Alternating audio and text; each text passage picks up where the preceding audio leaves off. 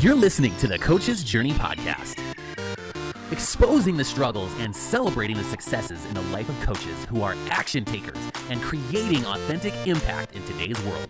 Whether you're just starting out, expanding your reach, or exploding your impact, you're in the right place right now.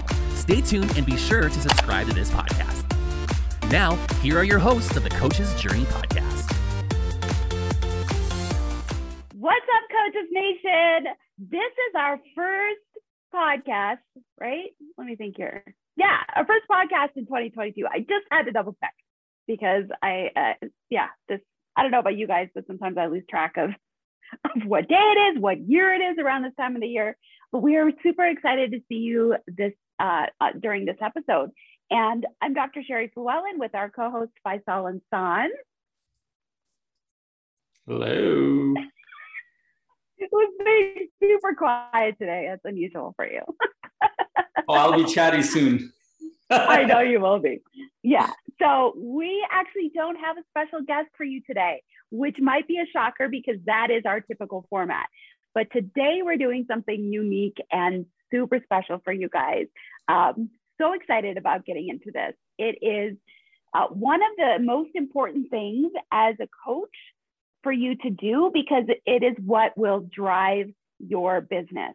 And it is having a clear vision for what you're doing, why you're doing it, and a clear strategic plan for how you're going to move forward in executing your vision.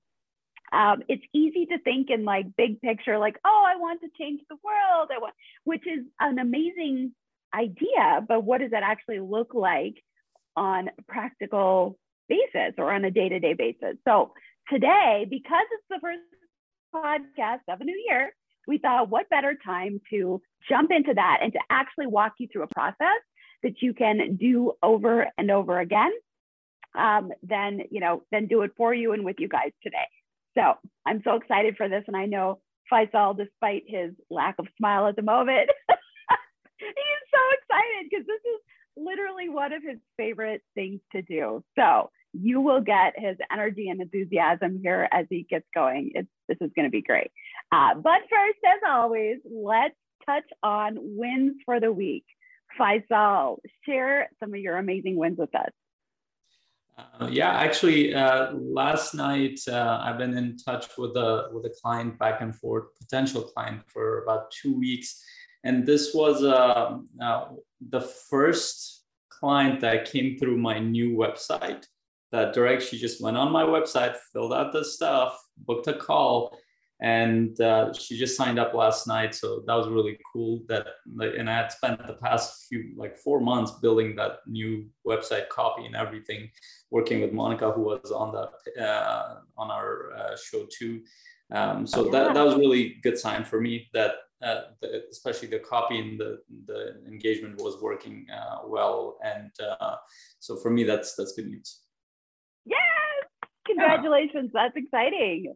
That's exciting. That's like I would say that's kind of like a major milestone in business when you actually, the stuff you've been spending all that time on doing, the automation, the hours of figuring out what is it that I'm trying to say and who am I saying it to.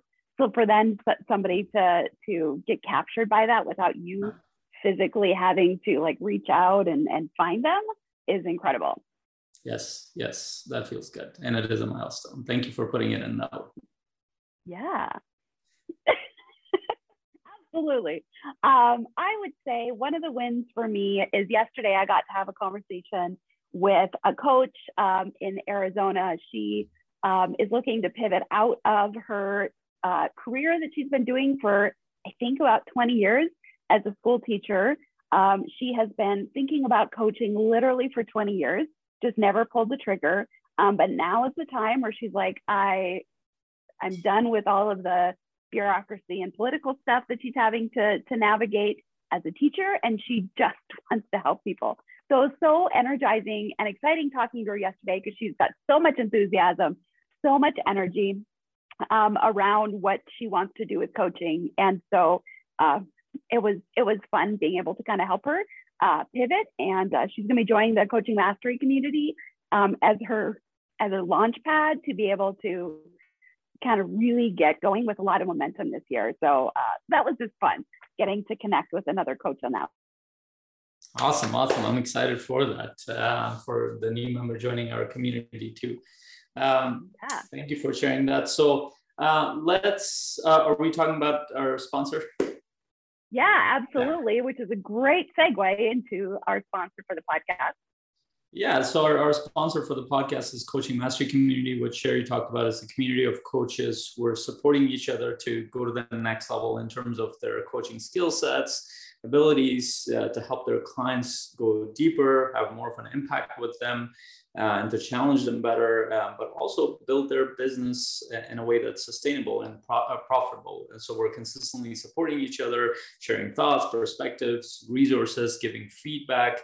It's just, for me, it's the single most incredible thing that I've done in the past 2.5, 3 years, is to be part of the community, and just being part of that keeps you motivated, but also gives you the confidence and the resources and the tools and the feedback needed to confidently go out in the world and serve and build a sustainable business. Yeah, and we are launching a new challenge. It's a 90-day 5-figure challenge for newish coaches who really want to put their time and energy into launching or just getting more momentum in their coaching business.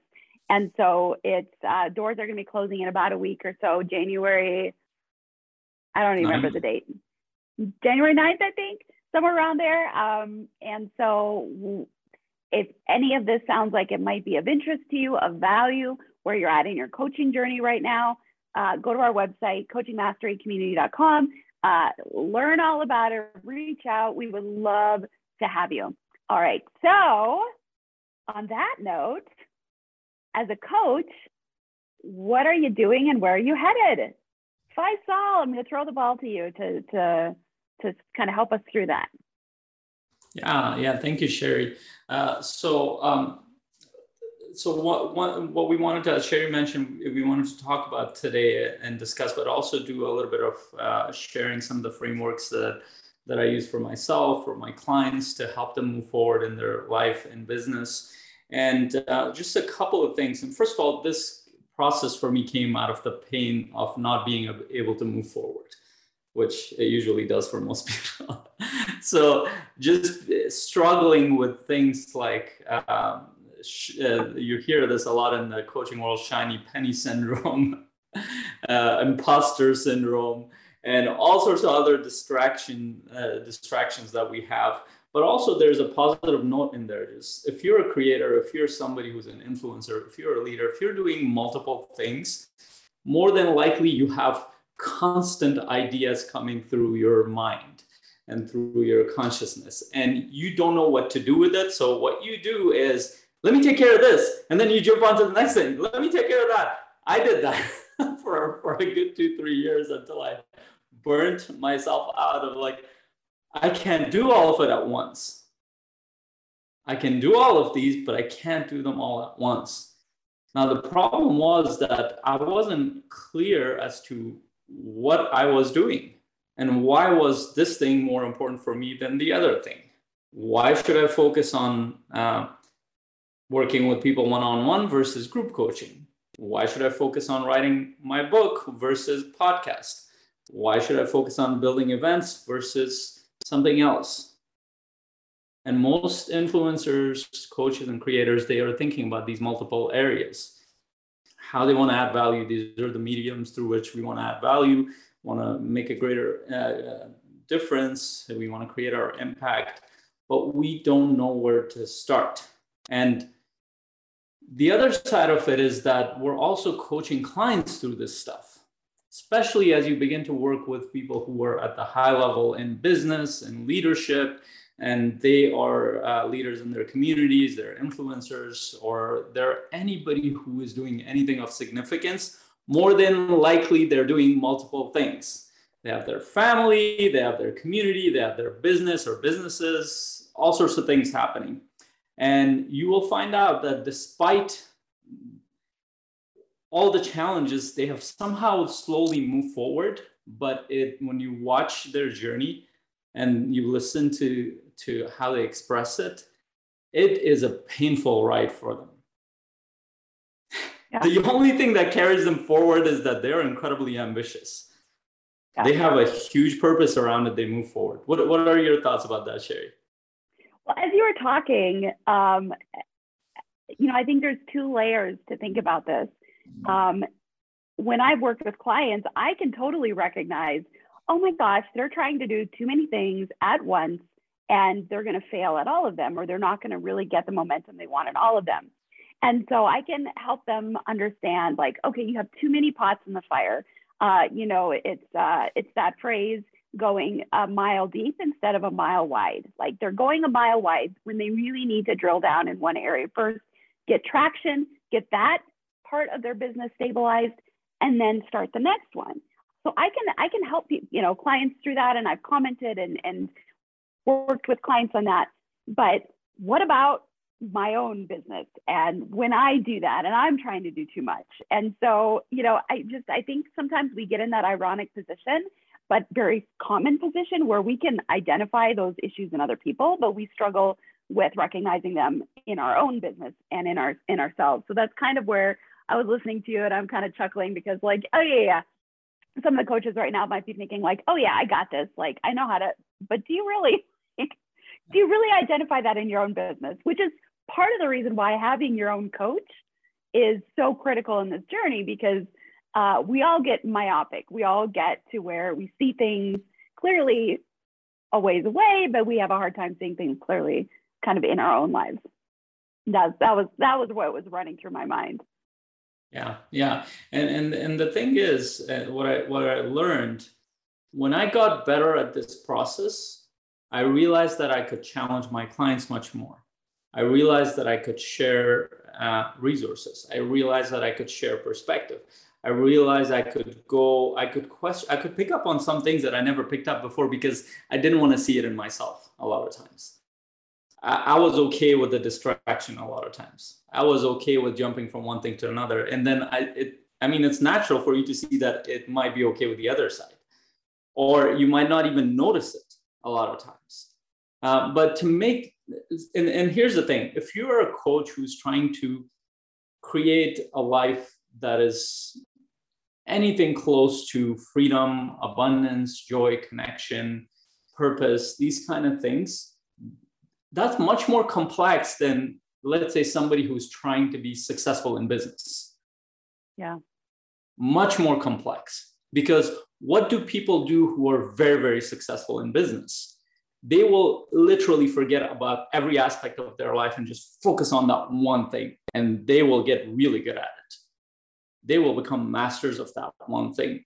But in the process, and we've all learned this the hard way, in the process, what do they leave behind? Their relationships, their well-being, who they are, their faith. So as I was talking, I was thinking about, mile wide, mile deep. But what I'm hearing you say is that for those of us who really want to focus on like whole life success and happiness and satisfaction and just kind of all of that, you really can't necessarily just focus on one thing. There still has to be a focus on multiple things. Like, yeah, I'm a coach, I'm a realtor, I'm a real estate investor, I'm a mom, I'm a wife, and those are all just the relationship things that I started talking about, like my relationship with myself. So there are a lot of areas that I kind of have to focus on at the same time, which is challenging. Yeah, and it's very, very challenging. And then we're left with, when we're starting out a business or we're trying to scale it, now within that business, there are multiple areas. Where the hell am I going to focus on, let alone my whole life? And and this is where it all starts with a vision. Our vision has clues to what is truly deeply important to us. And I want to kind of break down a little bit just clarify what I mean by vision. And this is something I had to connect with more and more as I was doing this stuff. And one of the main reasons for that was that when I started out, when I left my engineering job, when I left the corporate world, the last thing I wanted to do, one of the reasons why I left was that I didn't have the energy to be with my family. I didn't have the emotional capacity to be with them. I didn't care about the thing that I did. I was burnt out half the time, even though I was very good at what I did. And I didn't want to create another business that was like that, another job that was like that. And so I had to really think, okay, what am I creating here? And even within the first couple of years, I found myself getting dragged into that job mode again. And I've shared this before, and the challenge was that I still remember coming home and not being able to be present with my family, being distracted and thinking, worrying, or feeling bad or guilty about something. And I realized that even though I had started a business, I was still doing the same thing I was at my job. So what is different here? And the difference is that we need to start becoming clear about our vision of what we're creating. And the difference between goals and vision is that a vision is a reality you're creating. A lot of times we hear this thing is that everything starts with a thought, but to make it very specific, it actually is it's not a thought. It's more like a experience that you're creating in your mind. A vision of creating something. And that is a human thing. Yeah. And when you think about a vision, is not just I want this thing in 5 years. If let's say, give an example of that, I want to travel more, travel to this country in 1 year, let's say. In an RV. In an RV, right? Don't rub salt on my wounds. We'll talk about that in a bit. But a vision is more than that. It's about you actually putting yourself in that experience and actually walking into that RV, if it is an RV. It is more about seeing the people around you. It's more about, if you're doing this business on the go, your business on the go, picturing yourself inside the RV doing your business. It's about you going on those hikes and feeling what you feel in that moment. It's about you feeling that connection with your family. It's about you noticing the impact that you've made in their life, for your kids, for your family, or for whoever. And in the lives of modeling the way for your clients, for your community, whatever you're thinking. So when you're creating that vision, it's literally an experience of reality in your mind. And you feel it. Yes. So here's an interesting story. I was getting coaching from an actor, right? Because I thought he's got a really unique training, a way that can help me express myself and lots of cool stuff. And so one of the exercises he had me do, which there was a subtle shift, but it was powerful, is he had me, it was something like, in 3 years from now, share with me your an amazing journey for you. And so for me, one of the things is travel, as you mentioned, maybe not in an RV, but travel. And so he's like, share with me what one of the most amazing trips you will be on in 3 years. But I had to do it in present tense. And that present tense thing it took me a bit to do it, because I'd be like, okay, I'm sitting in Italy. And he's like, you're not, or I said, okay, how did I start? It was more like, okay, so I would be in Italy. And he's like, no, well, you are. Like, okay, so I am. I'm sitting in Italy. And then I had to describe my surroundings. And then by the end, I was talking about, the beautiful colors that are going to be in the vineyards that we walk through as we sip our wine. It was such an interesting journey, having to share that in super detail in present tense, because I think that helped me move myself forward and actually feel that experience, even though I was not literally in Italy at the moment. Yeah. And that's exactly what it is that that's one of the biggest differences between vision and goals. Goals are future oriented. Vision is right now. When you see it, when you experience it, it feels like you're there right now. It's not in some distant future. And also, when you become very clear, crystal clear about your vision, while it's dynamic and ever evolving, and you're going to have to keep revisiting it, that vision needs to become a part of your daily life, not just in your mind, but you're going to start to embody aspects of it. Yeah. So what that means is that if you're picturing yourself, let's say in Italy, if you're alone and you're feeling incredible and you're feeling amazing, you need to embody that now in your day-to-day life. How can you bring that feeling back? What do you need to do? How do you need to be now? If you're picturing yourself with your family, being present with your kids, with your husband, enjoying, having fun adventures, you need to bring a version of that right now, not when you get to Italy. So that vision gives you the clues as to how you can be present. And this is very, like, it can sound very paradoxical, but your presence can't happen without a vision. Mm. Say that again. Your presence can't happen without a vision. And think about it. Most people, why do they run away from the present moment? Because the present that they've created is not the thing that they want, not the thing that's connected to their heart, the thing that is, or it's something within there that they haven't resolved and they're distracting themselves. But if you love the present and the life that you're in, you're more likely to be pulled into that life. Mm. I love that. Yeah. So, and it has an incredible power because it touches you at multiple levels, at the level of thought, at the level of emotions, at the level of your spiritual experience.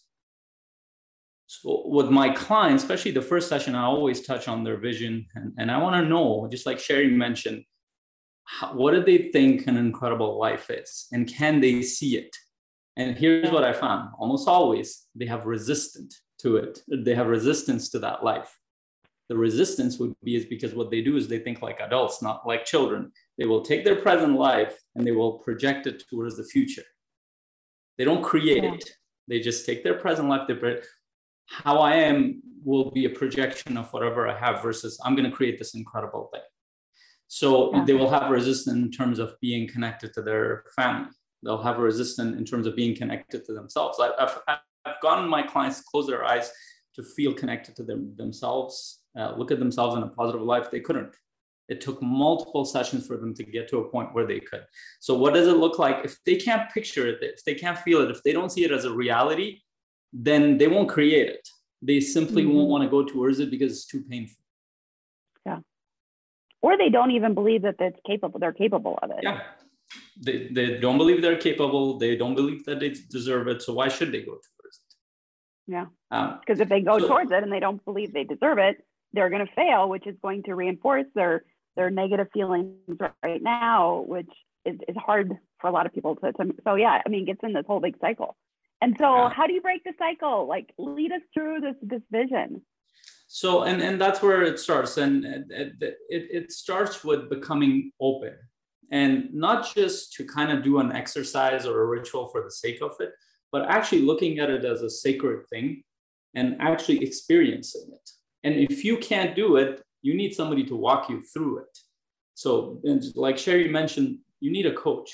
You need somebody to help you go through this process if you have a hard time with it. And if you see resistance, if you see that you can't picture it or you can't feel it, some people can't picture it as clearly as they can feel it. So then you need to get support on that area. But a few areas, simple areas to start with, I'm going to share a framework that'll help you think through it. Now, we're not going to cover all of this in this session because I literally spent at least 2.5 hours on the vision building for my clients, and then another 2 hours on the strategic goal setting just to walk them through it. And then they have to spend at least an hour or two just to start their vision on their own, write it out and clarify it, and then set up their strategic goal setting, just the beginning of it. And this is actually also the difference between smart work and hard work. Because and they're both the same in this initial stage, because when you do this work, it's a lot of work. It'll take you about 4 or 5 hours to even begin. But once you do, the actions that you take will be much more focused, will matter much more to you. You will be connected much more to it. You will be in a state of flow. You will care to do those things versus actions that you're going to use checklists for and just create yourself on. And one of the buzzwords, people are going to be much more productive because they're precisely doing the activities that matter the most to what they actually want in life. So this is absolutely part of productivity. I love that. Yeah. So productivity needs to start with vision, not with goals. And so I want to walk you guys through a simple framework. We'll start with vision, and then we'll go to goals. And there are 3 areas that I want you to think about when it comes to this.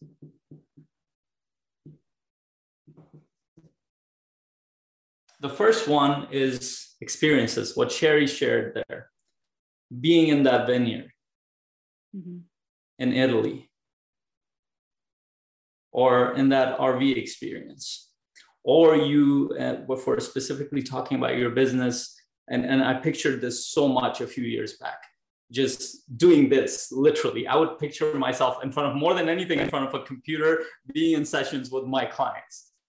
It's just, and that's what I do more than anything else with my clients, with my team, with so many people. I'm always online. And I love that. That's what I wanted. I wanted to connect with the right people, and I pictured that more than anything else.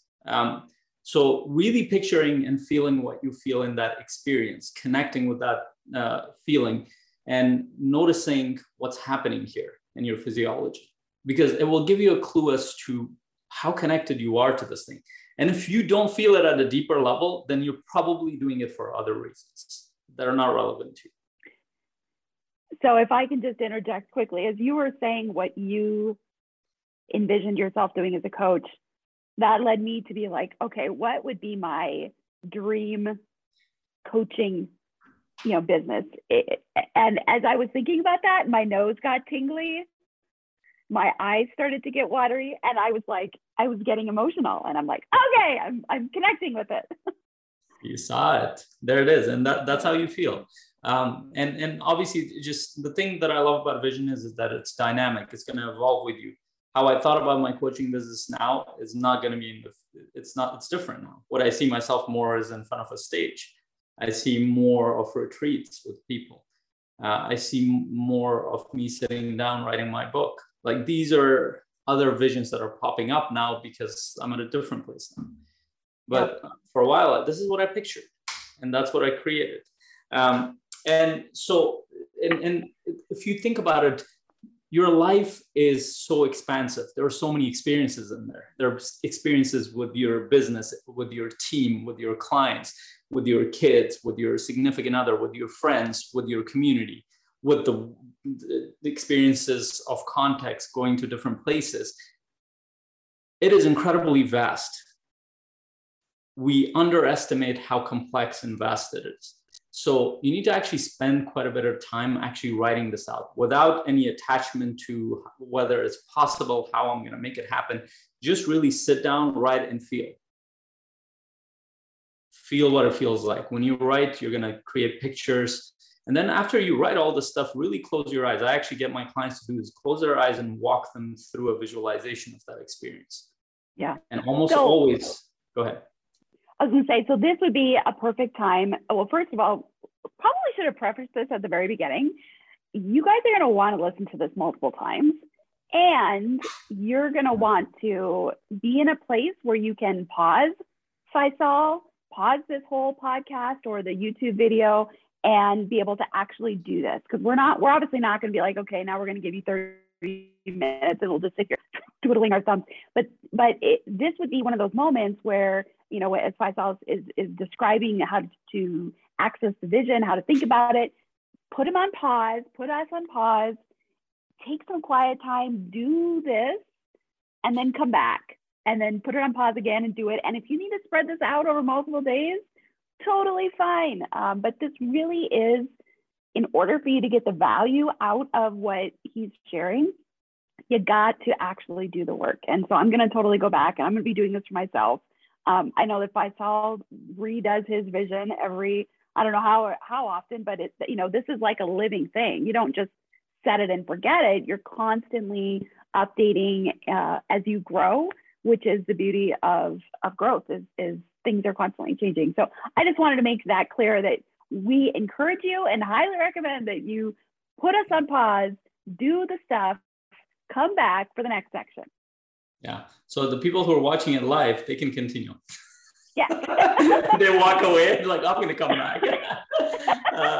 But yeah, so if you're watching the recording of it, definitely do that. Without putting the work, the initial work, you won't connect with it and won't mean anything. It's just another exercise. But when you connect with it, you will notice that, holy shoot, I need to connect with this. So I want to go to the next part of this. And you will see that it gets bigger and bigger as we move forward. The next part of it is growth. Or you can also call it identity. That's inner and outer. So if you look at it from a growth perspective, you might have heard this before if you've been in the personal development world, is that the person that you are right now is not going to be able to create what you're trying to create. It's the person that you're becoming, that is growing, your ideal version, who's going to create this reality. And without bringing that identity into it, you can't make it happen. You simply, because you in this moment are a product of everything that happened before. And if you carry that forward, that past is what you're carrying forward. Yeah. If you don't create an ideal version of who you are, you're not going to move forward towards that potential piece. And this is why even in psychology, Dr. Sherry can expand on that if she wants. We have this idea of ideal self. Every human being has a conception of an ideal version of themselves based on a lot of things, but we can conceive of an ideal version of who we are. Ideal version in terms of our values, in terms of how we want to show up, in terms of how we want to think about ourselves, about the world. And the more distance you have between who you are and your ideal, the more pain there is. Yeah. The closer you go towards it, the more congruency, the more connection, the more alignment you feel. And as you said that, though, I think there's, used the word a bit ago, paradox. I think there's a little bit of a paradox in that too, because this is where I think my ideal self is. This is where I am. As I move closer to my ideal self, all of a sudden I realize my ideal self is actually over here.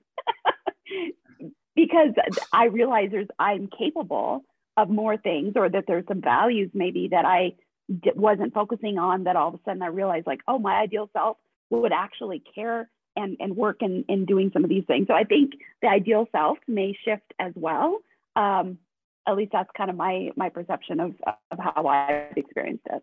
Yeah, I love that. And I actually give a way of thinking about that to my clients, is that if you think of your potential, the deepest part of your being as this ocean of potential, none of us know what that is, what you're capable of, who you could become, how you could contribute. And we know this of some incredible people in history. They thought of themselves nothing until they all of a sudden created an incredible amount of value in the world and who they became in the process. And the ideal version of yourself is one step closer towards that potential of ocean of potential. And when you get there, you're going to have another ideal version. Yeah. And that's going to expand. And one of the things that we do in the high performance coaching world is I love the idea of coming up with 3 words to define your ideal self. And I have multiple words for different parts of my life, but just my 3 words for myself have evolved. They have changed over the years, multiple times. Yep. Because I have evolved and changed. Absolutely. So, so there are 2 parts to this: your inner growth and outer growth. So the inner growth usually connects to our internal values and internal competencies around, let's say you picture yourself to want to feel more confident, more connected, more purposeful. These are like internal competencies that you're going to develop within yourself. And then there are external competencies, in a sense, in that ideal self, is that how do you see this? What do you see this ideal self to be capable of in the outside world? Maybe a more capable business person, maybe a more capable communicator, maybe a more capable leader. So you need to really picture yourself in those experiences with this new identity, with this new growth, internally and externally. You're going to feel it internally, and you're going to see yourself doing the things in the way that you're picturing yourself in that life. And so as a coach, we are thinking about, what do you envision yourself in as an, your ideal self as a coach right now? What would you be doing? What kind of coaching would you be doing? How would you be delivering it? Where would you be? What would that experience be like? What are you focusing on with your clients? And then what are you feeling as you're meeting with clients? What are some of the emotions and sense of purpose that you're experiencing inside? So yeah, there's that outer, what other people see, but then there's that inner experience, and really kind of trying to tap into and accessing what you believe, what you see as your ideal vision in those two areas. I love it. Yeah. And I just want to one of the things that I do in my coaching is I focus a lot on identity. And this is based on, if you want to see the power of identity, personal and collective, look at religions, look at groups. As soon as somebody identifies themselves as a Christian, as a Muslim, as a real estate investor, as an entrepreneur, as whatever, and that identity gets embedded, or as a parent or as a son, then that becomes a powerful force in itself. Sometimes for the positive, sometimes for the negative. Yeah. And you see the power of that when those identities align in groups. They can be a force for good, or they can be a force for immense destruction. And this is why in a big part of growth is actually really thinking about who your identity is going to be and what is it based on. Is it something that's given to you, or is it something you're creating? And if it is given to you, do you feel aligned with that?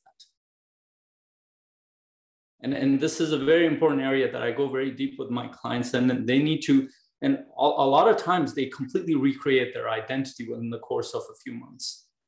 They go from one client who had this, he gave me a picture of his identity. And he said that the way I look at myself is like, to put it in pop terms, Rocky Balboa. I can take punches, I can go anywhere. And he created a lot of success in his life based on that. The problem was that Rocky couldn't connect with his family. The Rocky couldn't connect with his team. The Rocky couldn't go to the next level of success. He had to completely shift from that, and he created a completely new picture. It was from Rocky to Gandhi. Like, that's a huge shift, going from a fighter to nonviolence. Yeah. And then he had to describe, and he had to connect with why are these values important to me? So we create pictures. This is why we connect to certain characters in religion. For example, when you connect with Jesus, you're connecting with aspects of his identity. And that model drives you in a sense. And when the deeper you connect with him, the more you feel like him, the more you want to show up in the world like him. But if it's just a surface thing, more than likely you're just using that as an excuse to do something. And that's the difference between emulating somebody and really understanding what they're representing versus just taking a surface thing. Yeah. But anyway, so that's just, I wanted to share the power of that, because the power of that can shift society. The power of that can shift communities. So really going deeper into that. Last one is contribution. Sorry. What did I do with the black one? Contribution. So this one is incredibly important for human beings by our very nature. And we are a social species. Our sense of identity comes from other people. We look at ourselves as what? As parents, as son, as leaders, as sister, brother, friend. Most of who we are comes from our relationships. It's in our nature. It doesn't have to be taught to. We want to contribute. We want to belong. We want to make a difference. When we become apathetic, when we stop caring, it means we've disconnected from our relationships and environment. And it's probably one of the most painful things you're going to go through. I've gone through them. But when you begin to connect with a world that you're creating, that you feel like you're making a difference in, you feel like you're contributing, you feel like you are connecting, all of a sudden everything shifts. Yeah. So really picturing how you contribute or want to contribute. Any thoughts, Sherry? I know. I just, this is all really good stuff. So what you're saying is, as people are going through this vision exercise, they're thinking and really trying to put themselves in the position of what would an experience look like, and recognizing what, if you can put yourself in what that future experience is, and then bring that future experience into the present, how can I create those experiences now, even if the external circumstances might be different? I might not be able to afford to buy an Italian villa right on the outsides of the most, amazing vineyard yet, but I can still cultivate some of that emotional experience now, even if the external circumstances aren't exactly the same. Yeah. And then for me to understand what exactly is the inner and outer identity that is my ideal self that I'm moving towards.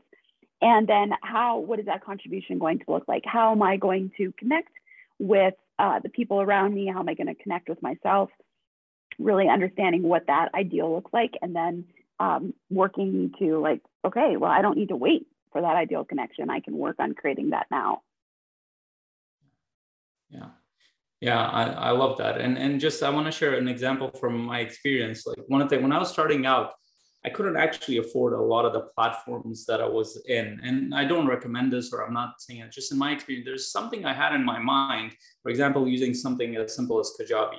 It's like a platform where you can put all your stuff. When I got that as a promotion, I didn't have anything. I couldn't do anything on that. I barely had any clients. I didn't have courses. And every month the bill would come and I would struggle with that. But I had this strong feeling, it's like, no, I'm not letting go of this. And that was painful because every month I looked at it, I'm like, this could go towards groceries. But I was like, no, you know what? This is important. One day I'm going to see thousands of dollars, hundreds of thousands of dollars there in the sales section. And I see that now, but I kept that. I couldn't afford to do a lot of things, but you know what? Even though I couldn't afford it, but I kept it because I had that conviction. And that was a part of my vision. I needed to embody at least that. I'm a coach, I'm an influencer, I'm going to carry this on. And it's going to pay for itself. Yeah. And you just had a moment of emotion there, which highlights the fact that that was a really important part of your journey. Yeah, it was painful. It was important, but I knew that this is my path. I decided I don't care how long it takes. And the whole vision idea is that this is a long haul. You're committing to this for 5 years, 10 years, however many years, that you're going to do this and you're going to make this happen. It's not a 1 year thing. It's not a 6 month thing. It's not a 3 month thing. And for that, you need to look at it in that way. And so even when I'm thinking about I usually look at my vision 10 years, 5-10 years, not less than that, but some people can do 3 years. Some people, I'm trying to go more towards 20-year periods, because the more bigger it becomes, the more I feel like you forget about small problems in the process. And you feel you connect with, okay, if I'm going to create that, why am I miserable about these little things? Yeah. Grant Cardone talks about this. He talks about 10x. I think 10x is a very safe bet. It's more like 100x, but he's very safe in the area of 10x, because you're capable of much more than you give yourself credit for. And more than likely, if you set very small, tiny goals, you don't trust that you can do it. And it's based on the thoughts that are given to you. Yeah. I've heard this multiple times, and I'll just quick share it because it's a good reminder for me, is that a lot of times we tend to overestimate our capacity in the short term, but we grossly underestimate our abilities in the long term. And so, I just keep that in the back of my mind when I plan out what I'm going to do this year and how that's going to fit into the bigger picture. I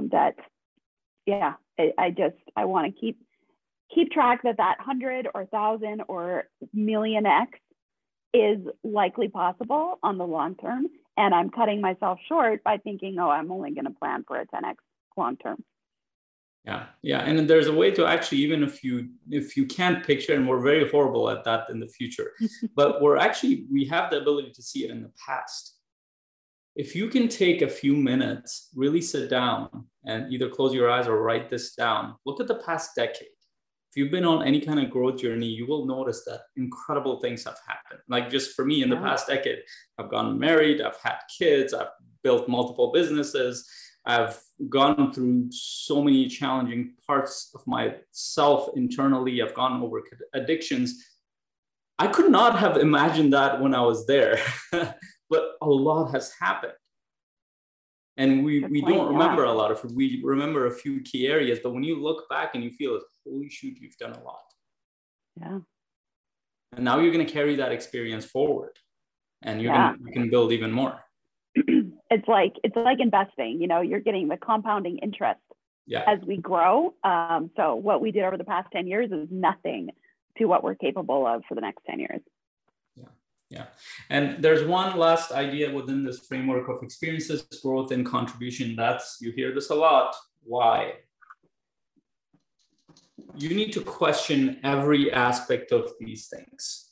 Why do you want to become that person? Why do you want to experience these things? Why do you want to contribute in that way? And it needs to feel close to your heart. So as an example, I work with a lot of investors, and almost always when I ask them, how do you want to contribute when you see your future in 5 years, 10 years, as you build this empire you're talking about? Well, I want to be a philanthropist. And when I ask them why, they don't know why. And when they don't know why, more than likely, they know that it was given to them. Oh, you should be a philanthropist when you have money. Mm-hmm. Nothing wrong with being a philanthropist, but it doesn't connect to who they are. So for me, I look at my coaching, my videos, my connections with my clients, with my community. That's my contribution, a huge part of it. I will contribute in other ways too, but this is an area nobody needs to tell me to contribute. I will jump head over heels, do all sorts of things in these areas in the way that I connect with it. But if I'm not deeply connected with it, somebody else has to motivate you because it's an external thing. It's not an internal drive. So really need to think about why all these things are important to you and really question and go multiple levels. There's even an idea, go 7 levels deep.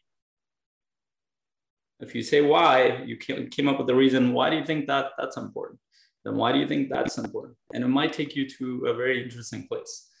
So that is just a general framework. And Sherry, I think she shared, one of my goals this past year was to launch my course. And that's actually on this vision building. And there's a strategic goal setting section to it too. It's over 6 hours of content.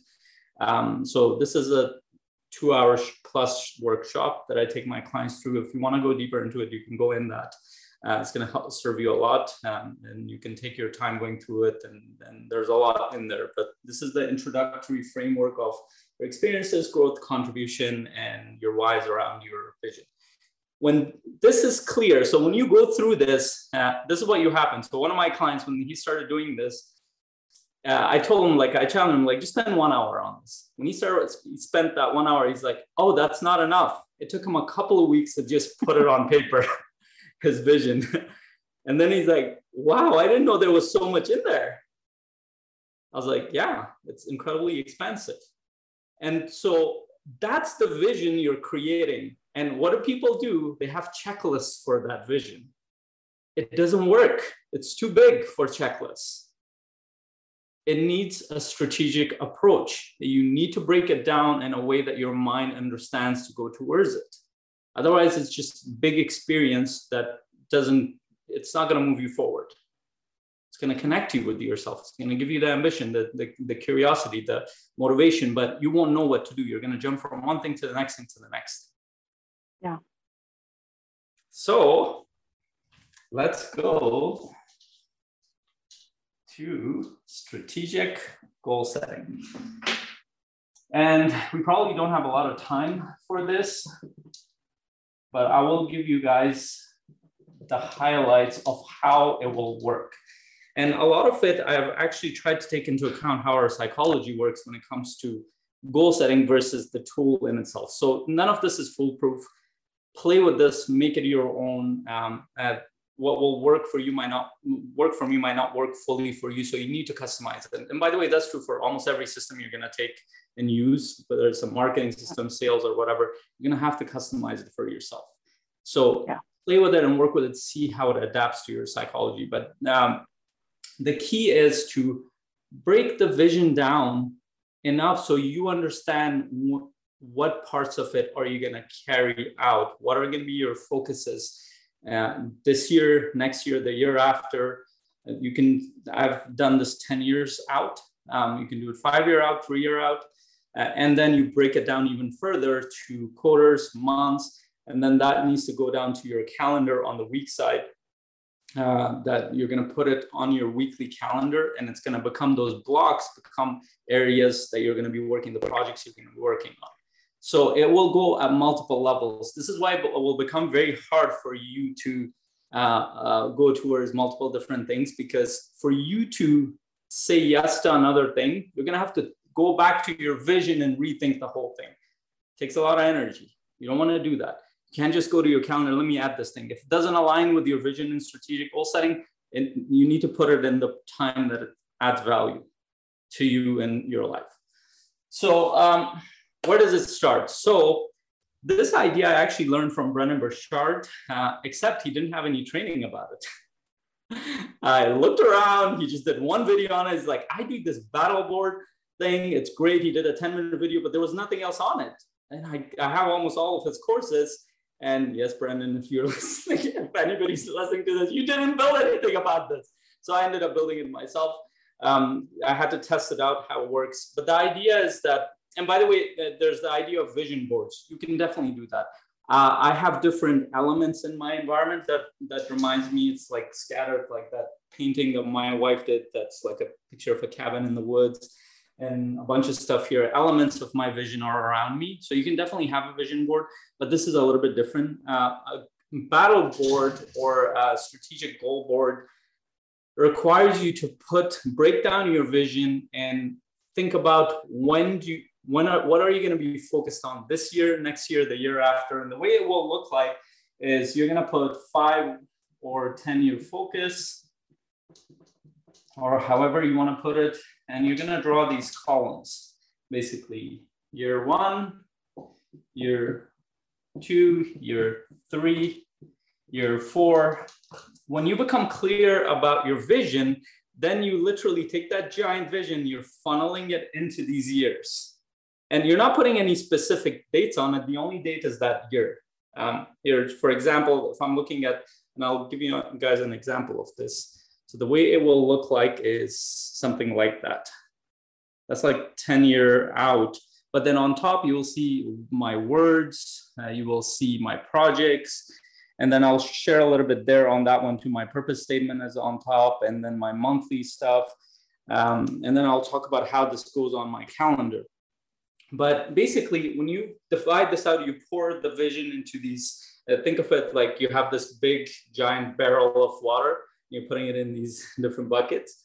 But except there's a chronology to it. When are you going to focus on? So as an example, for example, in 2021, when I'm looking at my year, my focus was my community, Space Creators Community, which I didn't even have a name for, but I said my community at the time. So I came up with that, or more specifically, Sarah came up with that in case she watches it, in case she's watching it. So I would put that my focus was Space Creators Community and just building that out. That's one. CMC, Coaching Mastery Community, another focus. My relationship with Sarah, another focus. And I can write what in that focus is happening. It could be getting coaching together. In my relationship, we did. Getting support in that area. And there were trips that got canceled because of COVID. Involved, like 3 trips got canceled, but it was there. So the idea is to break it down. You can put it in these categories. There, for human beings, generally speaking, there will be your growth. There will be your relationships, business, contribution. Think of these categories in terms of your vision, and you're putting it in there. And your growth could be physical, mental, and it'll be too small here, emotional, spiritual. So all these categories will have these big things you're going to focus on based on these areas of growth, relationships, business, contribution. Now, I know I'm talking about, and your business fits into this plan. Your business is not the whole plan. So as a coach, as an influencer, your business is going to be one of the big buckets. It's not going to be the whole thing. This is the whole idea of you're creating a complete life, not just a business. So they will come in. So for example, last year, as I said, I had space creators, I had CMC, I had these areas. And then 2022, something that's different, guess what that is? That's a book. So it was interesting. A few years back, whenever I would see authors, I would notice this sense of, what the hell am I doing with myself? I would notice this sense of, why am I not doing that? And we actually interviewed an author recently. And I was just trying to notice what I feel. I felt inspired and excited. And I know a big reason around that is that my writing doesn't come all the way to 2020, third quarter of 2022. And then it's actually the beginning of 2023. So I don't need to worry about that. It's part of my plan. I don't need to think about that. When I think about events, it's the end of 2022 for me, some kind of event. I don't need to worry about other coaches and influencers doing that, because that's not part of who I am, what I want to do at this time. That's not part of my focus. So it helps you plan it out so you don't get distracted by all these examples of other people doing things based on their experiences and other things. And you can put this in. So like, let's say 4 or 5 years out, for me, it will look like is, if I'm looking at my calendar, I'm at year 5, I'm at 3rd book launched. So I want to get more and more into writing. I know that, so that needs to be an area of focus. And I'm also thinking about the real estate piece there too. That's actually one of my projects now, is real estate, getting into multifamily real estate. And I've been going back and forth on that, but that's becoming more of a project now. So like when you break it down, you will see it might get a little bit more vague as you go out, but the more you think about it, the more it becomes clear. The more you visualize it, it becomes clear. And just and you're going to start to fill this out. And as you fill this out, you will notice that, oh, this is doable. Because now all I have to worry about is my community, my one-on-one coaching, or my one-on-one coaching this year. I can get to group coaching next year. I can get to my event the year after. All I have to do is focus on this. 2 years ago, go ahead. How do you decide how to chunk stuff into the years? Because my tendency is like, I'm gonna do everything year 1 and 2. You know, I mean, which again, we overestimate what we can accomplish on the short term. How do you filter and decide how to chunk things out? So that's based on understanding what it takes to do something. And there needs to be a wisdom around it. It's exactly what you said, that we grossly overestimate what we're going to do in 1 year. So for example, let's say you're starting out as a coach, and it will depend a lot on your skill sets as well. So if you're a coach, for example, when I started out, I had no facilitation, group coaching, speaking, none of those experiences. The only thing I knew to do was connect people with deeper things. And I barely knew how to communicate, but I knew I wanted to get better at that.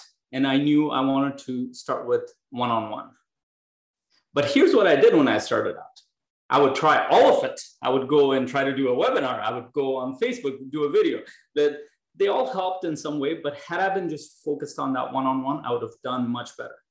So you would say that, hey, my focus is one-on-one coaching this year on the business end, this is for my relationship and this is for my growth. And these are things that I'm learning. And let's say you want to get a certification, that's part of that 1-year plan. And that year, you're focused on that. That is it. If you get other opportunities, think about how it fits into your vision and how it's going to affect you. And then you go towards group coaching the second year. So last year, I focused mostly on group coaching. Last year and the year before that, it was half group coaching, half one-on-one coaching. But last year I was just building out group coaching. My skill sets, how I was promoting it. I was doing webinars. I was doing live sessions all the time. That's what I needed to promote. I was learning stuff about it.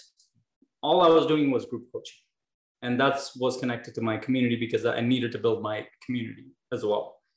And then so you have to think, where do these things fit into your business plan also?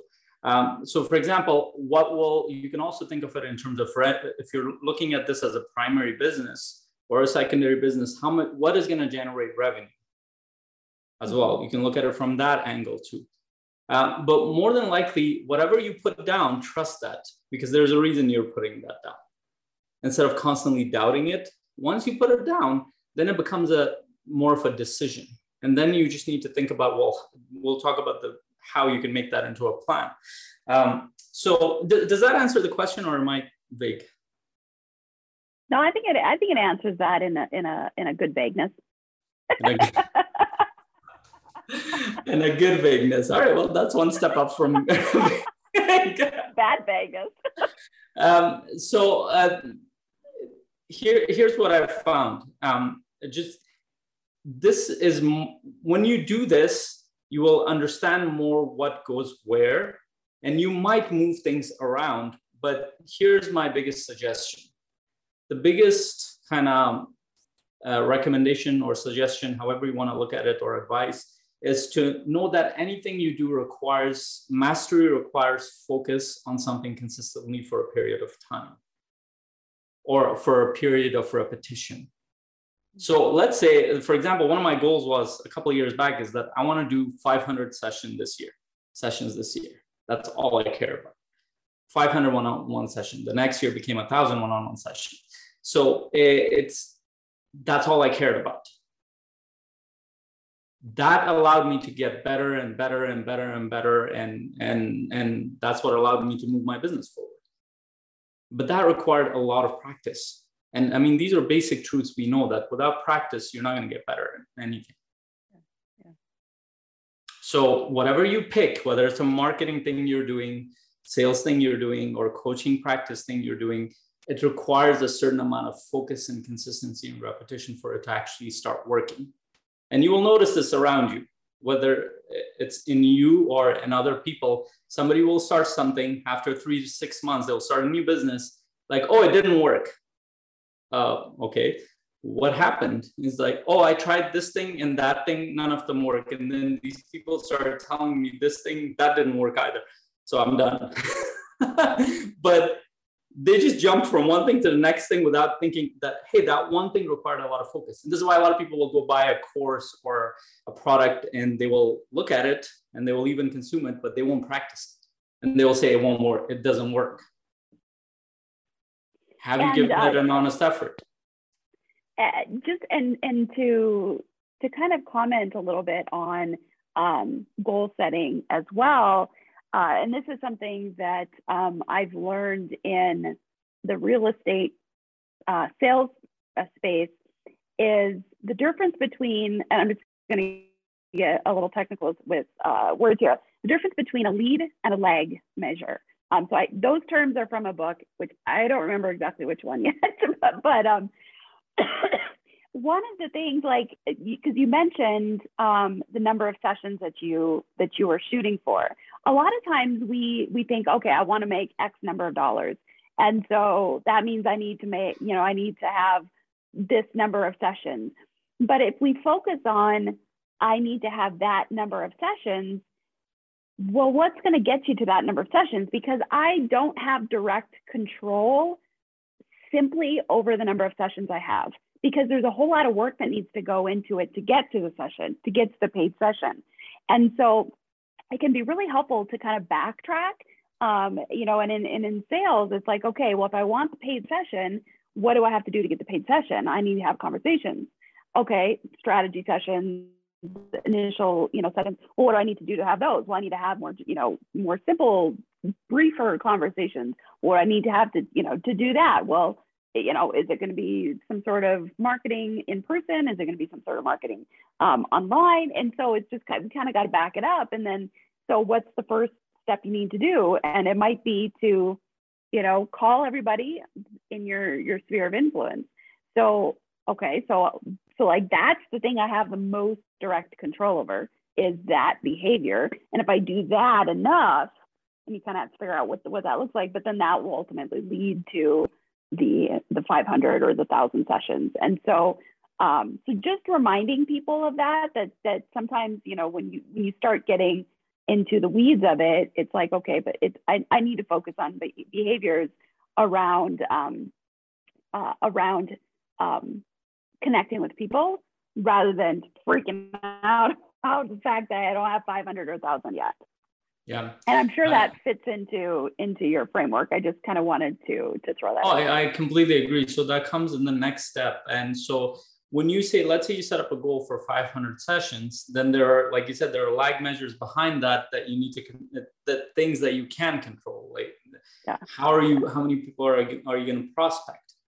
And if you understand a little bit about sales and marketing, you will know that it's a very large number compared to 500. So then a lot of your time, and this is why sales and marketing, these things seem hard, because a lot of your time, probably about 60-70% of your time initially will go towards marketing and sales. And then slowly you're going to start to work with people. So let's say, as a new coach, let's say you're doing this part-time and you've dedicated 10-12 hours on this and you have one client. So most of the other time, other than coaching practice, other than getting coached, will have to be spent on what are the activities that are generating more sessions. Yeah. And that comes into the next part, which is the project part of this whole, actually after this will be the monthly and then the project part. So this becomes yearly. So now this is where you might have heard of quarterly goals and focus areas. I actually like monthly better than quarterly, but you can do it quarterly. You can set up, so let's say the other board that I showed you guys, that was more monthly for me. You can do 6 months out or the whole year out if you have a big enough board. And you can do another set of columns, let's say January, February, March, April. And as you break this down, you become more and more specific about these goals, and the timelines become more specific. And this is where I recommend you put in some specificity. Yes, it is my third language. So for example, you're doing from on my board, I have end of February, I have 10 new members coming into my community. So there's and I can put a date in there. I can put a date, February 28th, 10 new members, or something like this. So this is where you start to become more specific. It's not just about areas of focus. It's about, well, how many clients am I bringing? Or how many people I'm So I do this a little bit differently. So you can put the goal of, let's say you want 10 clients by the end of January or whatever that is. But then you need to have a separate thing that tracks this. And we have this in CMC, we built it out where we're doing it part of the challenge too, is that those lag measures that Sherry's talking about. Well, how many people do you need to be engaging? How many people do you need to have longer conversations with? How many people do you need to be prospecting for you to get to 10? So that number becomes 10 times more, at least 100 as you think about this, because most people you're going to engage with, they might not be interested in what you want. Mm-hmm. Especially as you don't know your niche yet. Yeah. So you can create a separate chart for that. It doesn't have to be a complicated one. It can be a simple Excel sheet or something like that. But so you become more specific on the monthly, or you can do this quarterly. You can do this quarterly if you wanted to. And then after that, it gets broken down more. Then out of this quarterly or monthly, you develop projects. You develop key projects that you're going to be working on. And those projects need to be in your face every day. And if they're not, more than likely you'll forget about them and you'll go to a different project.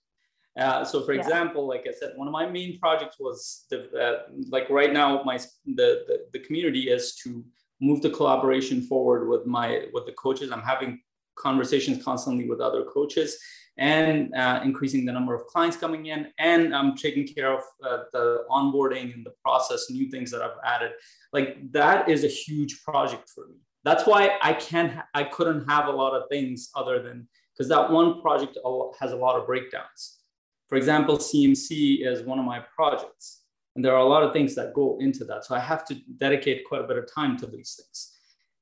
And so when you set up your projects, what you can do is, let's say for me, Space Creators is a project, then you have already broken it down with these columns on years and quarters or months. Now you know what needs to go, the key areas of that project. You can put those down, such as 10 new clients, February 28th, such as 6 new coaches, finalize agreement, such as by whatever that time is. Like this needs to be in your face. And then once you set up these projects and you brainstorm what are the key main things that need to move forward, that's where a couple of things come in. I personally don't like checklists for making things happen. I like block times. This is where tools become useful. So if you are using tools for yourself or for your clients, if you just tell them, hey, this is a block time that'll help you. But if they haven't done this thinking ahead of time for the block time, it's a useless tool. It's the same as having that amazing phone, a supercomputer, but what do people use it for? Nothing useful. When you go to, so now you have your week. You have your Monday, Tuesday, Wednesday, Thursday, Friday, and it will look like block times like this. So if you have clients, for example, they will go and I'd recommend this. If you haven't set up your calendar system, you haven't set up automation, you haven't connected your automatic calendar booking with some kind of calendar system like Google or Outlook 365, definitely do that because it cuts down a lot of time. So a lot of your calendar will get booked up as you start to move these things forward, such as prospecting and other things. So they automatically get moved up because all you're doing is sharing a link with them, or you can manually add this to. But in the meantime, you're gonna have block times. Let's say I have block time today. Let me see. So I have a couple of bookings. I have the book club in our community after this. And then I have an hour and a half set up to connect to the coaches and Space Creators. So I'm supposed to be creating an onboarding thing that I need to send to them, the next steps and all that stuff. So I'm going to be working on that. And then I have an hour and a half set up to prepare for my group coaching sessions tomorrow. There are 3 of them running. So that's going to be set up for that specifically. Then after that, I have a session. Like there are block times to legitimately work on these things. And the way I've set them up on my calendar is they're color coded. So based on a specific area, for example, mine is set up based on my personal business and my mastermind, and based on calls that are being booked for regular clients, and then a different color for new clients. I have green for potential clients because it's green. Green money. Yes. So when I'm looking at my calendar, I can tell you how many hours exactly I've spent on what. And this is an area of productivity that's important. If you can't measure where your time has gone, you'll get frustrated. You'll be like, why is it not giving me results? So let's take something as so if you're not putting time in prospecting and you have a goal for 10 clients, and let's say you make 2 clients, you can go back and see How many hours did you spend on that? And what did you do in that hour? What worked, what didn't work? But if you don't have a way to measure that, then you're just going to sit there and feel frustrated, because that's what we do as human beings. We're emotional beings. If we don't understand something, we'll get drained. Now, when do you fill in your time blocks? Because I'm imagining that some of this, so for example, like prospecting, if I'm going to commit 10 hours a week to prospecting, I mean, I can get those 10 hours put in and I can have it reoccurring to infinity. But then with some clients, you know, that might be stuff that changes on a weekly basis. And so how do you navigate when you block time out and what that looks like? So this is where your lifestyle comes. This is why your vision is not just your business. So you can make, like I said, you can make this infinity. There are people I know who work 100 hours, who work 80 hours, who work 60 hours. So I have decided, I mean, a big part of my vision was that I'm going to get to 30 hours of focused work per week. And I'm even changing that a little bit. I'm at 37 hours right now. And I went down from the last couple of years from 50 to this. And I had to really work hard on keeping that. So that means consistently, if I were to go on back in my calendar, there's about 26 hours dedicated to my personal business, the rest dedicated to my mastermind. So within that 26 hours, I need to think, how many clients can I take in? How many clients works can I do? How much of the marketing sales can I do? So this is something, this will be a personal preference. Maybe you want to work 60 hours. I don't know. I'm done at Friday at 3 o'clock. I'm done. I don't care how many things are sitting there. So in the past year, I've made three or four exceptions to that. And I've had to have lengthy conversations about that because my wife and I, we both decided on that. So we had to come to a common agreement. And by the way, just a segue, if you're in a relationship, you need to have a common vision. If you don't have a common vision, things are broken. Mm-hmm.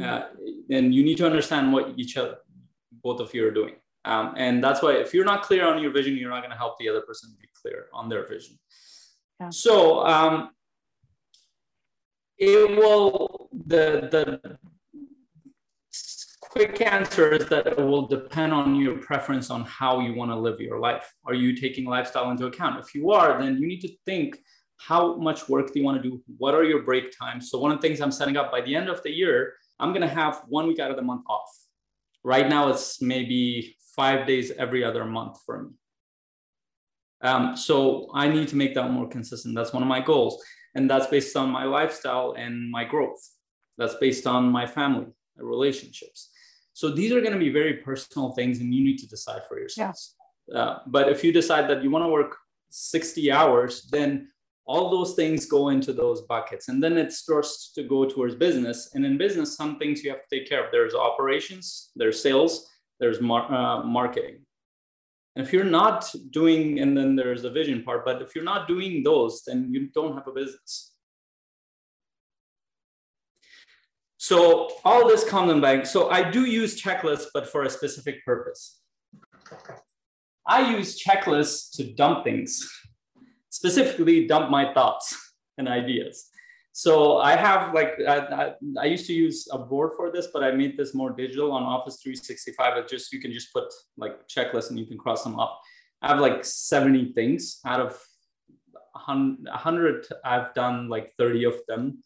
So what happens is I'll get a thought, oh shit, I didn't do that. I didn't put a reminder. I would put a reminder there. I would put it on the checklist. Yep. So I review that once a day. But my day doesn't go based on that. My day goes on based on my block times. It's just that it takes all those thoughts of constantly thinking about what am I going to do next? What am I going to do? So here's the basic point of this framework. If you're waking up every day trying to decide what you want to do, you're wasting a lot of energy. It's a horrible productivity model. I did that, so I know what that feels like. It's not going to drive you forward. By the first quarter of the morning, you'll be so drained, you won't have anything left in you. Yeah, decision fatigue. It's real, and it's a measurable thing that researchers have researched, and absolutely 100%. So this process has allowed me to stop thinking about when I wake up, first thing I do is look at my calendar, and I review my projects. But mainly because if I've done all this work, I don't have to look at a lot to my projects and thing. And I do revise my vision once a year.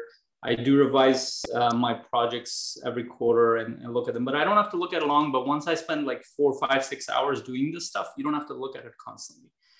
It comes down to your calendar. And then every day, you know what's happening on your calendar. If something is amiss, something you missed, you have your reminders and checklists to look at. Hey, I missed this thing. Does that need to go on the calendar?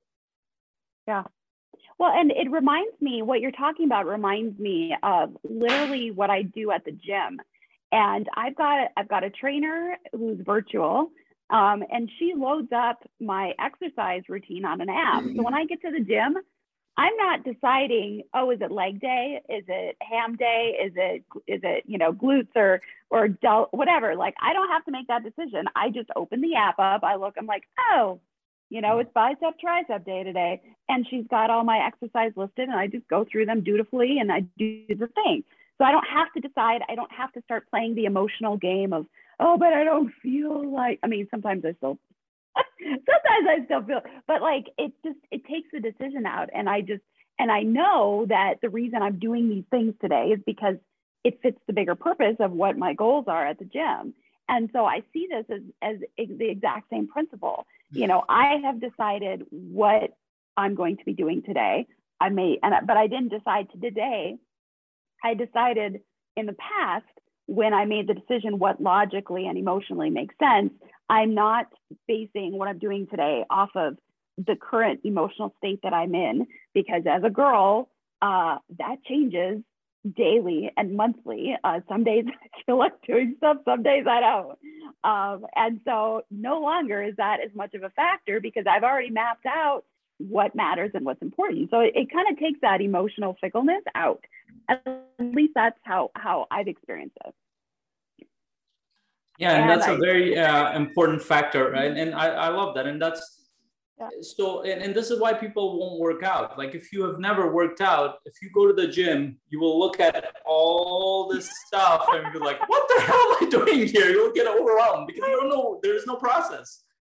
Do I do cardio? Do I lift weights? Do I do Pilates? Do I do yoga? Do I do spinning class? Do I just sit in the sauna? Does that matter? Yeah, it's overwhelming. It becomes overwhelmed. That's why you need some kind of process. That's why you need something that you can repeat. And you know in your heart that if you do this enough, it's going to work. But if you don't believe that, you're just guessing every day. You're just, again, jumping from one thing to another without any kind of results that are going to show up. But this is really, really crucial. As you start to do this, as stuff goes on your calendar, one, you don't have to think much about it. So it gets rid of a lot of your emotional drainage, decision-making power, a lot of this. And that space that gets created, that's why I have space creators. That space that has created, that's where creation comes in. That's where you can become more creative. That's where you can do things. That's where you can be energetic, excited. And so when you mentioned the emotional piece, that's important. A lot of times that emotional thing, whether you're a boy or a girl, I don't know the difference because I don't remember being a girl if I was a girl ever, but the emotions that we feel when we wake up in the morning, when we don't want to go to the gym, all that stuff, that's based on either lack of clarity. That's based on either not knowing something. That's based on either fears or guilt, all kinds of negative, heavy, not negative per se, but heavy emotions that you haven't processed, and you don't have the capacity to process them because they've built up. It's like not sleeping for days on end. It builds up. Yeah. And there is legit hormonal differences. Yes. So that side of too, biology we can't ignore. But so that and so emotions are powerful if you can leverage them in a positive way, but they can be incredibly negative when they show up in your behavior and they stop you from doing things. And by the way, one of the things I've seen with coaches or people who are more new age spiritually aligned is that there's one thing to pay attention to your emotions and process them, but it's another thing to constantly listen to every little emotion that comes and follow that. in your day-to-day, because you will have no life whatsoever. Because like Sherry said, that will change moment to moment. Your quote unquote happiness will change moment to moment. You'll be miserable one part of the day, you'll be thinking, and it's not just you because you have gone through trauma. Just watch kids. Like they're happy one moment, another thing. And that's how emotional range is. We're supposed to experience all of this. So I love something one coach said, is that you need to take this like a job, but a job that you love. So however you feel, you're going to sit down, you're going to do this thing that you're committed to. But you're more likely to do this if this thing is connected to your vision and who you are and why it's important to you, versus if it's just something I have to reach out to a bunch of people. Yeah. Thanks for bringing it full circle to the goals and to the specific behaviors that we do, that they ultimately, the more integrally tied they are to the vision and your, what you want your life to be about, the more the emotions will follow and help you. It all kind of works together. So that's why it's important not to leave any of these pieces out for consideration for development, because they really ultimately all work together in an ideal world. And we're all trying to move towards what we view as our ideal world. Yeah. And in the caveat I want to give, so does this make my life perfect? Nowhere close. It makes my life easier. It gives me the space to process things. It gives me the space to be more intentional versus reactionary. It gives me the space to connect more with myself, with the people around me. It gives me the space to go back to my purpose and why and vision. This is why I'm doing this. But if you're constantly rushing from one thing to the next thing and you're guessing that this thing will help you, no, that's not going to help you the next one, then you're going to be frantic, reactionary. You're going to be in fight or flight mode constantly, which means biologically, you're not accessing your conscious brain, your prefrontal cortex. You're not accessing your creative side. You're not being a leader, because you're going to be a reactionary constantly. All this stuff will come out. You will still be reactionary, but you will be able to manage it much better when you have a system like this. And you don't have to do it exactly like this, but take this and see what works for you. And work on it. Spend at least start with 2 hours. It won't be 2 hours, but start with 2 hours. Start with 2 hours. Coaches, I know that if you really take this to heart, as I am totally going to be working on more on this stuff right after this, I know that if you take this to heart and actually start putting some of this stuff to practice, you are going to get some major progress in the vision, in what you're going to be doing, in not expending a lot of energy in 2022 doing things that you decide to not do later. It's a game changer. And let me remind you, doing something is that's imperfect is better than trying to get perfect. So if you're like me, where sometimes you struggle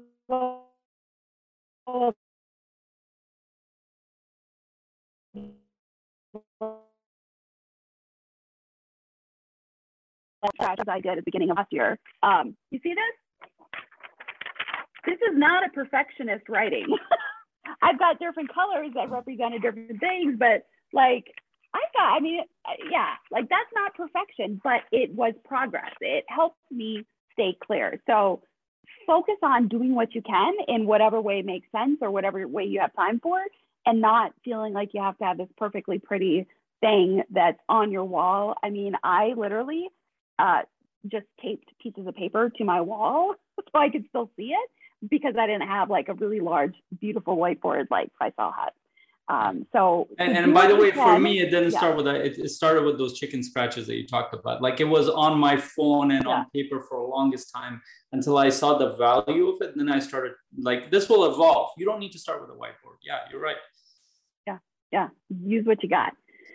All right. Parting words of wisdom as coaches are, have already started this process. If they've put you on pause and been working on this, or if they're going to go back and listen to this or kind of start this. Words of wisdom. Oh, right. You got cut off there a little bit. So a couple of last things. This whole process is for congruency. If you're helping, however kind of coach you are, you're going to run into a part in their life where they're trying to do something. You don't have to be a high performance coach or or a business coach to do this stuff. But if you're helping somebody, a mom, to get organized in their life, if you're helping an entrepreneur, if you're helping somebody, an executive, if you're helping an athlete, they will need to organize their life. So when you do this, you will be in a much better position to support them, to challenge them, to go deeper with them, because you've done the work yourself. You don't need to be perfect at this, but you need to do it. And a lot of it, you're going to grow with them too. A lot of this stuff developed as I worked with clients as well. I challenged myself a little bit, and then I challenged them, and then they challenged me. It will move forward, but you need to start with this. It's not enough to have a New Year's resolution, as we know as coaches. It's not enough to have 5 goals, 5 big projects. It needs to start with something deeper. And the deepest aspect of human life is experience and purpose around that experience, why that's important to you. So if you can't see the experiences that you're creating, you don't connect with them on a daily basis. And one last thing, I highly recommend that your vision will be too big. You're not going to visualize all of it every day, but aspects of your vision, sit down with it, connect with it, and also embody parts of that vision in your day-to-day life. Show up, remind yourself of what that vision is, and try to do a couple of things, be in a couple of ways in your life. Because when you do that, you naturally create that ideal version of yourself, or you bring about that ideal version of yourself. But aside from that, I think that is it. Wishing you the best. Please let us know if you have any questions, concerns. Please share this with any other coaches or influencers. And also the link to my course will be there if you want a longer version of this, where I go in depth. I talk about the blocks around this stuff in detail, and I also walk you through the whole thing, and I do the visualization. I actually have, in the bonuses, the workshops for vision building and strategic goal setting that I did with my students. So you'll hear different perspectives as well on this, and so many other resources, 6 hours plus, that has a lot of value for very little investment. Awesome. And if you're, well, not if, you are a coach, because you're watching this, and is that, being in part of a community, being able to learn and grow with other people is critical to who we are as humans. As Faisal said, I mean, community and contribution, that's how we're wired. That's literally how we were wired. So we would love for you to entertain joining the Coaching Mastery community for that support and growth. You can fill out an application. We don't take everyone. We're really looking for the coach that's going to be, who's really looking to grow and completely go all in. It doesn't mean that it's going to consume your life, but go all in on really having the impact that that their ideal self can have. Go and apply, and you'll get to talk with one of us or one of our other leadership team members to really see if Coaching Mastery Community is the right thing for you. CoachingMasteryCommunity.com. Thank you, Faisal, for sharing with us your own intellectual, I just lost the word. I like to call it the experiential process. Yes. Yes, but like I just lost the word, like you own it. It's your intellectual property, your intellectual property. Thank you for sharing that with us. Super, super valuable. Yes. And so we look forward to seeing you guys again, or hearing you, or you hearing us again. Please feel free to drop us comments, to send us messages on how this impacted you. And as Faisal said, share this with a coach you love and you want to see get better as well. So we look forward to going through 2022 with you guys. Have an amazing day. Bye. Bye. You're listening to the Coach's Journey podcast.